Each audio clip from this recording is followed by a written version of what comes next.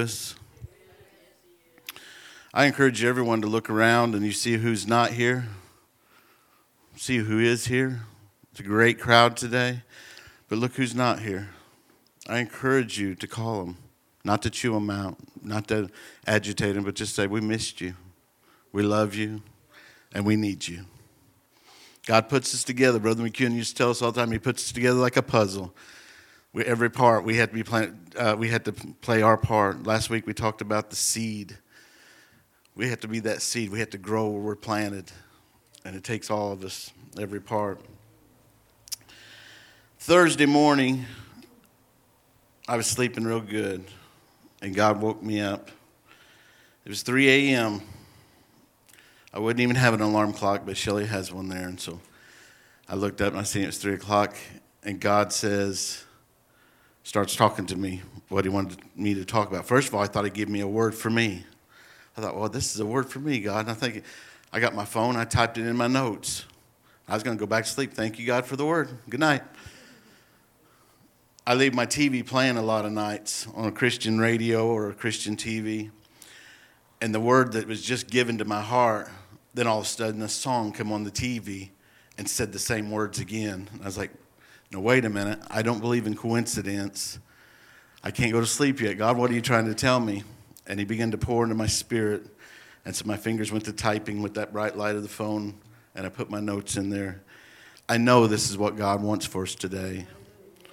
And we're going to pray that God anoints me right now. Father, God, I thank you for your word. Lord, I thank you for revelation. God, your word's anointed. I ask you today to anoint your servant. Lord, hide me behind the shadow of the cross. Let the seed of the word get in us, Father. Let it get in us today, God. Let it move us, Lord, to a place we've never been before. I ask you, Lord, to anoint the ears of this congregation, Lord, and the hearts, the spirits, Lord, who will accept your word today. God, I bind every hindrance that would come against this house today. I bind it in your name, Father. You said, what we bind here on earth will be bound in heaven. Father, we bind it today. Lord, we praise you for what you're going to do. In Jesus' name, amen. I know today we didn't do a formal prayer request or pray for the sick, and we probably will at the end of the service, just how God leads. But I will say I went and visited Brother Herschel and Sister Sharon last night, and they're pretty good spirits. And I was able to pray with Brother Herschel and even tell him a joke. And I told him, I said, can I tell you a joke? He said, sure. He said, I want to hear a joke. So I told him a joke, and he finished the punchline. I was like, I wanted to unplug his IV. Finished my joke. No, he was in good spirits, and Sister Sharon too. And so we need to continue to pray for him. And pray for any other ones. I told him, I said, we're actually getting a little bit healthy. I said, our list was big, and it's slimming down a little bit. I know Alana had surgery, and she's here today. God bless you for being here today. I know you're in pain, and, God, he can work us through. Whatever we have to walk through, he'll help us walk through what we don't have to and what the devil's trying to put on us. We rebuke in Jesus' name. Amen. Thankful for everyone that's here today. If you just stand, we're going to read in the book of Genesis, starting in chapter 22. We're going to do a lot of reading here.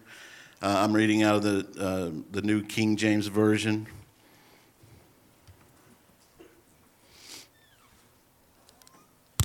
Genesis chapter 22 and verse 1. And it happened after these things that God tested Abraham and said to him, Abraham, and he said, behold, I am here. And he said, take now your son, your only one, Isaac, whom you love, and go into the land of Moriah and offer him there for a burnt offering upon one of the mountains which I will name to you. Verse 3. And Abraham rose up early in the morning, saddled his ass, took his 2 young men with him, and Isaac his son. And he split the wood for the burnt offering, rose up and went to the place of which God had told him. Then on the 3rd day, Abraham lifted up his eyes and saw the place afar off. Verse 5. And Abraham said to his young men, "You stay here with the ass, and I and the boy will go on to this way and worship and come to you again." Verse 6, and Abraham took the wood and the burnt offering and laid it on Isaac his son. He took the fire in his hand and the knife, and they both went together. And Isaac spoke to Abraham his father and said, "My father," he said, "here am I, my son." And he said, "Behold the fire and the wood, but where is the lamb for the burnt offering?" And Abraham said, "My son, God will provide himself a lamb for the burnt offering." So they both went together. Verse 9. And they came to the place which God had told him of, and Abraham built an altar there, and laid the wood on the altar, laid it in order, and he bound his son Isaac, and laid him on the altar on the wood. And Abraham stretched out his hand, took the knife to slay his son. And the angel of the Lord called to him from the heavens and said, "Abraham, Abraham." And he said, "Here am I." Verse 12 says, and he said, "Do not lay your hand on the lad, nor do anything to him, for now I know that you fear God, since you have not withheld your son, your only one, from me." You can be seated.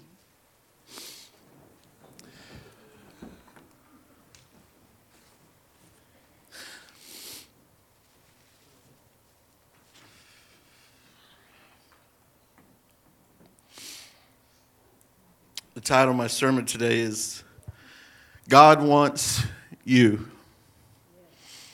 When I was laying in bed at 3 o'clock in the morning, that ugly face come to my mind. God wants you. It's not your Isaac. It's not your Isaac he wants. He wants me. He wants you. I want to look at this portion of Abraham's life just for a few moments today. You guys that know me know that I don't speak long, I don't preach long. If you don't know me, I'm Drew Foster. I'm the interim pastor here at this church. And we believe God is going to do great things through this church. And I want to welcome, if you're a visitor here today, you're welcome to be here. Worship. Get in and get what God wants you to have today. As Abraham heads to sacrifice Isaac, I want us to consider who Isaac was. First of all, let's look at who Isaac was. Isaac was a gift. Isaac was a promise. Isaac was Abraham's beloved son. How many dads do we have in the room? Raise your hand. You're a dad. You have a son. This is one of the hardest stories I read in the Bible. I have 3 of them. Mean, ornery, and mean. But I love them. I love them. I would do anything for them. Anything for them, Brother Mike. You do the same. Isaac was Abraham's son. In Genesis chapter 17, we see the story of how God had promised to make Abram the father of many nations, and he changed his name to Abraham. And then God promised him a son, Isaac. Even told him what to name him. How many named their kids and didn't ask God? I did. I just named them all Drew so I wouldn't forget them.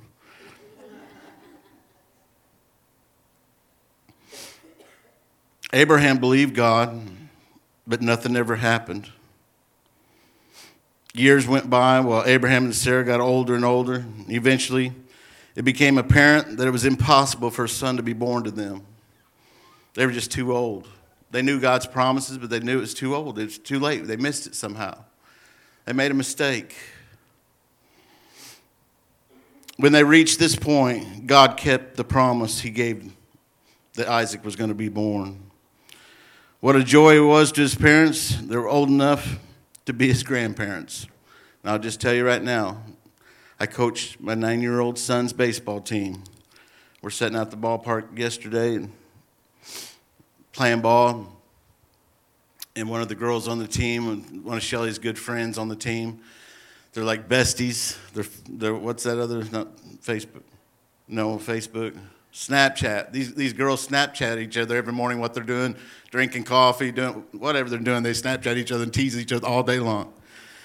Her name's Kate. And Kate says, Shelly?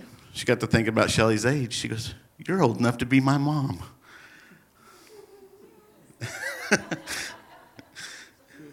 She is. We're old. If you didn't know that we have a 9-year-old, then I told him, I said, we got tired of waiting on grandkids, so we had our own. So that's what Cardin is. They were old enough to be Isaac's grandparents, great-grandparents. Laughter had been brought into their lives by God's command. They named their son Isaac, which means laughter. Laughter. The Bible even tells us Abraham laughed when God told him, really? How's this going to happen? Imagine that first night, first time Abraham held his son Isaac in his arms. Maybe it was in the evening. He walked outside and looked around at the stars. God had promised to make Abraham's descendants through the son he was holding as numerous as the stars. I see a very old man holding a very young baby, worshiping an almighty God that's faithful to his word. He keeps his word. Let me ask you today, has God ever given you an Isaac? Has God ever given you a promise? I think each one of us, in a multitude of ways, have been given an Isaac at some part of our lives. I consider an Isaac to be anything that God, in his love, has given to us. It could be a child, but it's not limited to that. Other Isaacs can be your talents, your giftings, your desires. Often the things that you're passionate about are your Isaacs. God knows our heart. He knows our intentions. He knows what we value, what means the most in life to us. And you know what? God gives us our Isaacs. Did you know the order that love in our heart should be is number one, God. Number one, God. He won't accept second place. We could stop right there and work on that all day long. You wonder why we keep going back to the same old thing?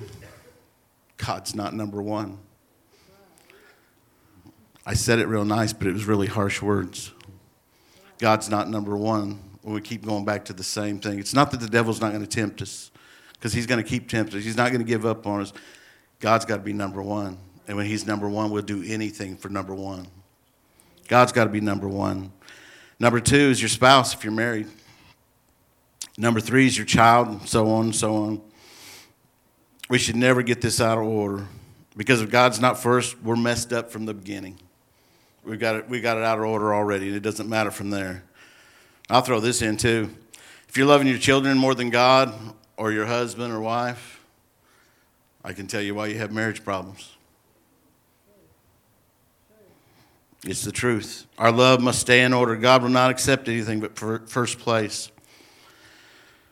One of the greatest gifts that God gives us is our children. We would do anything for our child.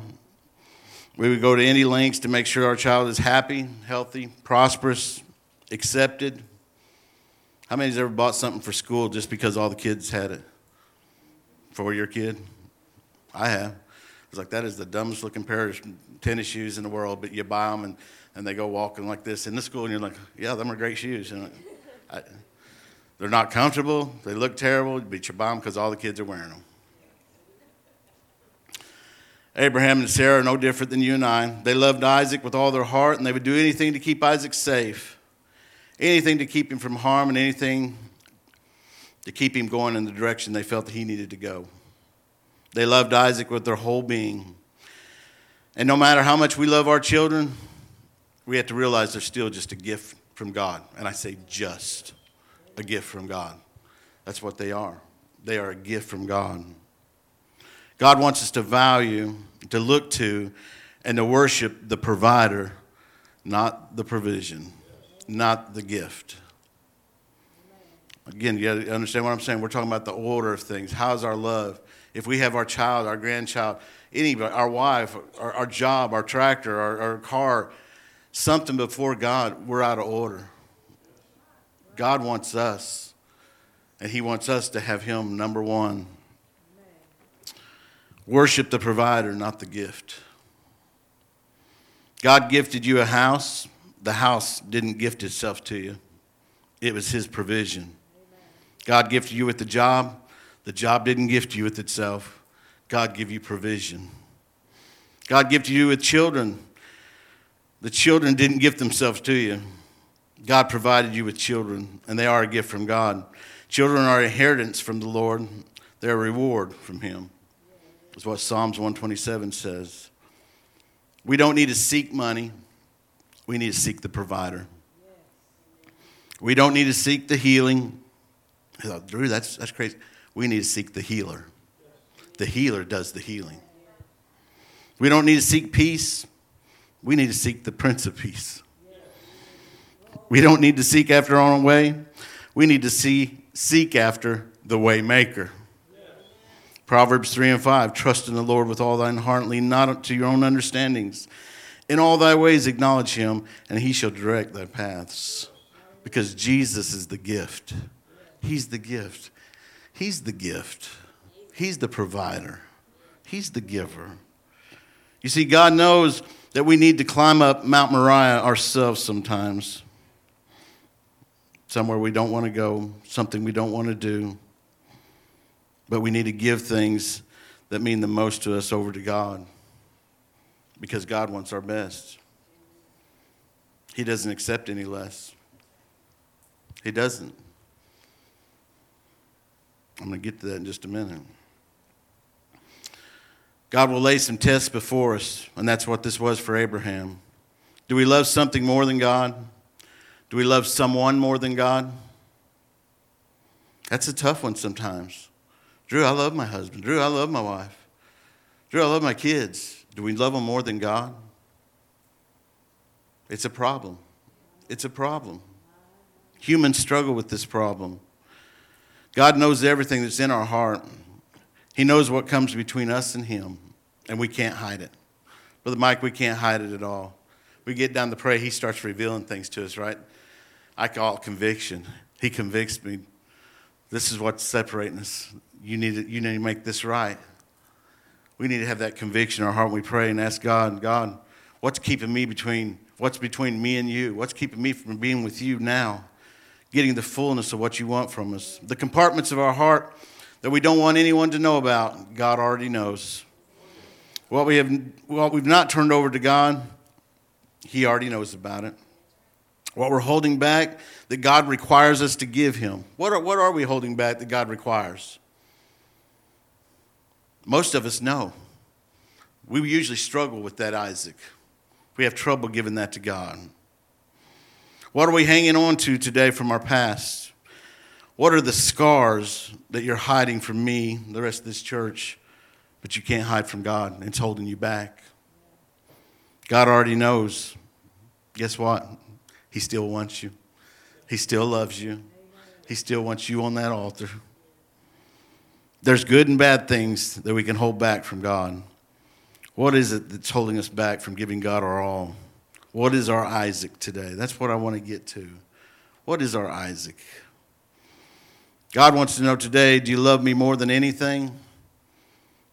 Do you want my perfect will in your life? The question is, are you giving all that he requires? Or are you giving God what you want him to have? We saw it earlier, and I mentioned it a few weeks ago about Genesis 4, where Cain tried to give God what he wanted to give God. It's not what God required.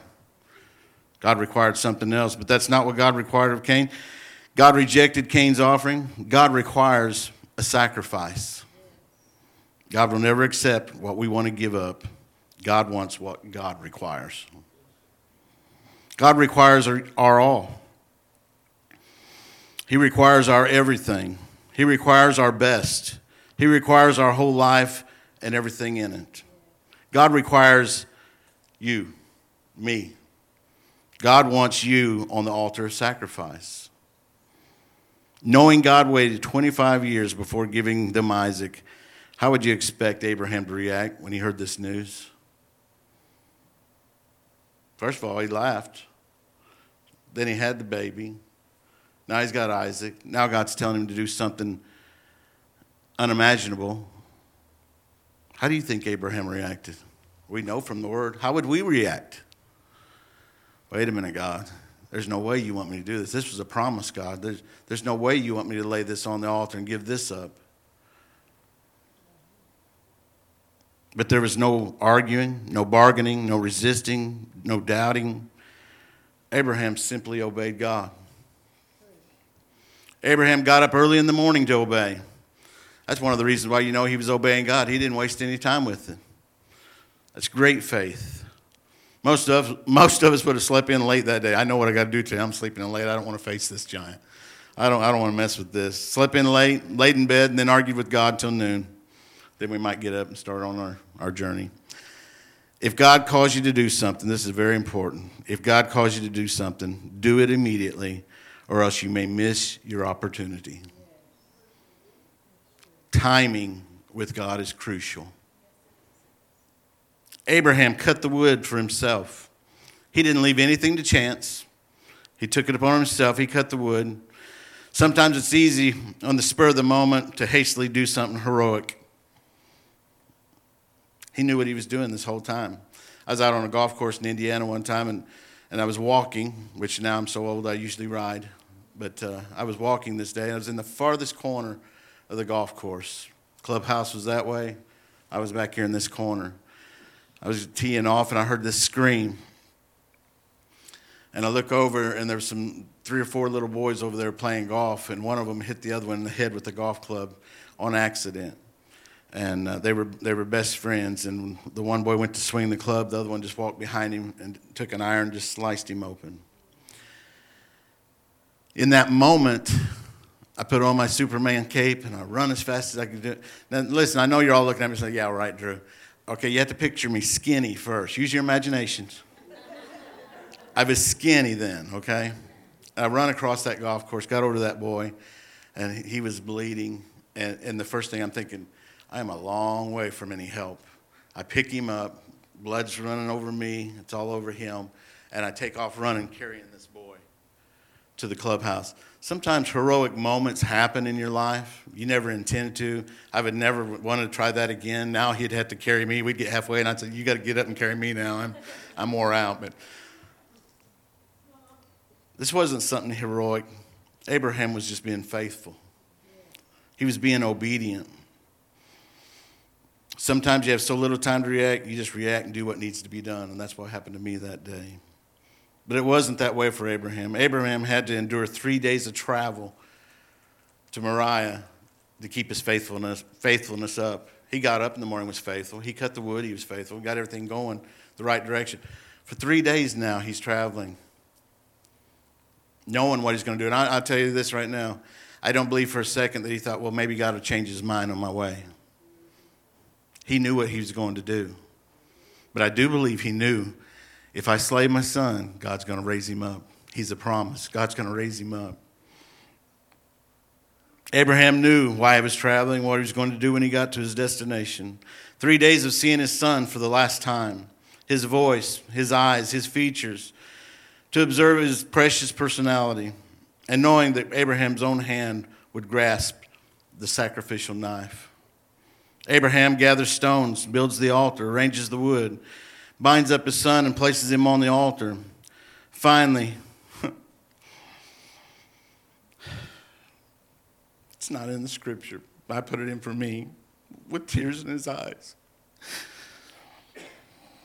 He unsheaths his knife and raises it to plunge it in his son's heart. Like I said earlier, we're no different. He was no different. This is his son. Doing what God's asked you to do can be heartbreaking. It can shake you to your core. I believe Abraham was not happy about this, but he knew what he had to do. He knew God would raise him up. Why didn't God stop Abraham after 3 days of travel or climbing up Moriah? Why did God have to wait until Abraham raised the knife? The answer is easy. God wanted total surrender. Total surrender. God doesn't want our Isaacs. God wants you. Something gut-wrenching happened when Abraham raised the knife. Isaac didn't die on Moriah, but Abraham did. He gave his all that day. He died out to everything that day. He gave his all that day.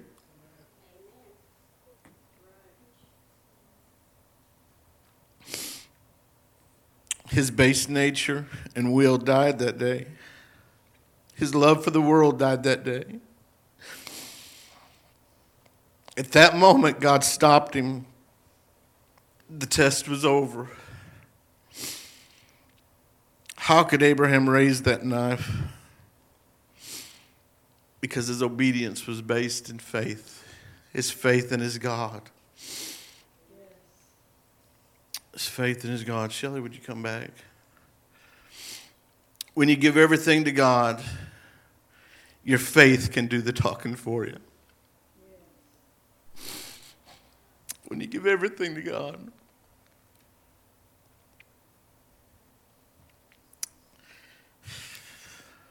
I wish I wasn't a crier.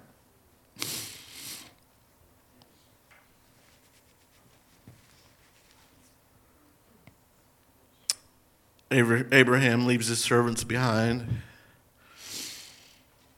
because they probably would have interfered with his obedience. The second half of Genesis 22:5 says, "And I and the lad will go yonder and worship and come again to you." You see his faith right there. He knew he's coming back with his son. Did you know praise is what we do? Switching gears a little bit, but it is. Praise is what we do, and worship is what we are. This was an act of worship. This was an act of worship and obedience.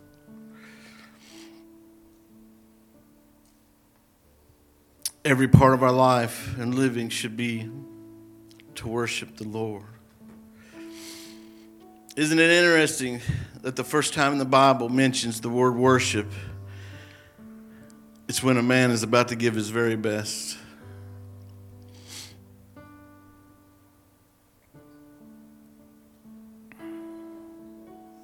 And just for your knowledge, chapter 22 is the first time in the Bible the word love is mentioned.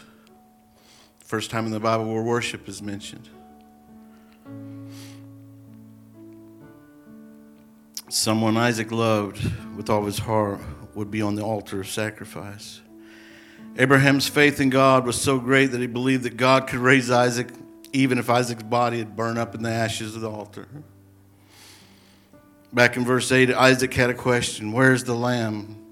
Abraham paused and said, "My son, God will provide himself a lamb for a burnt offering."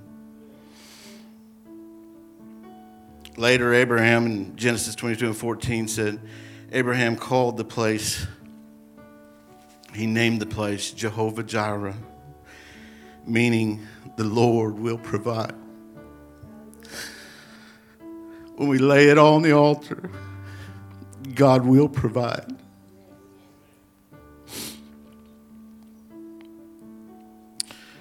Whenever we have an Isaac that we have lifted up, God will eventually ask you to sacrifice it. We cannot have two gods. We can't have anything above God.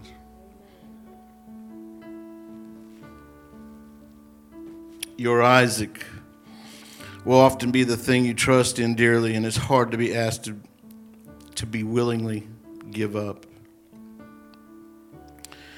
God comes through and asks us to trust him.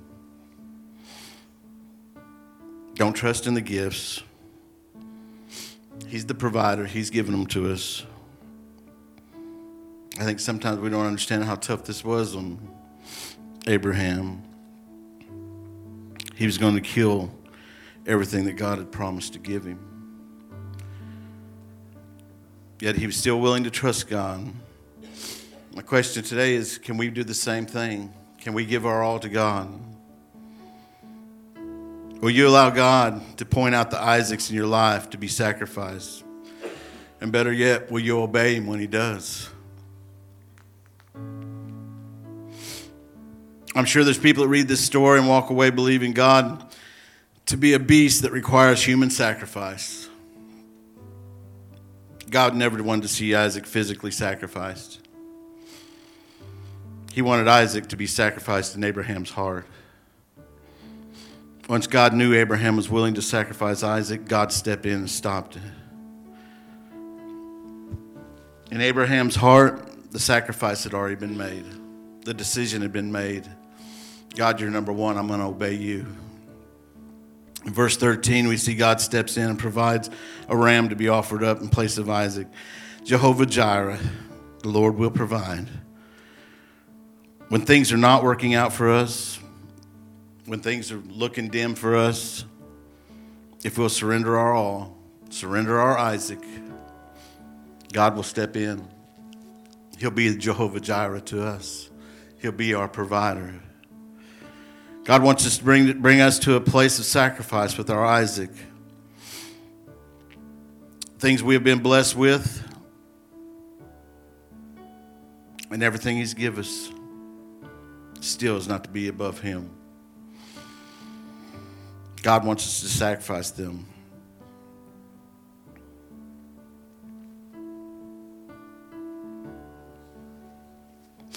If God's called you to sacrifice a promise that he's given you, do it and trust God. Do it and trust God.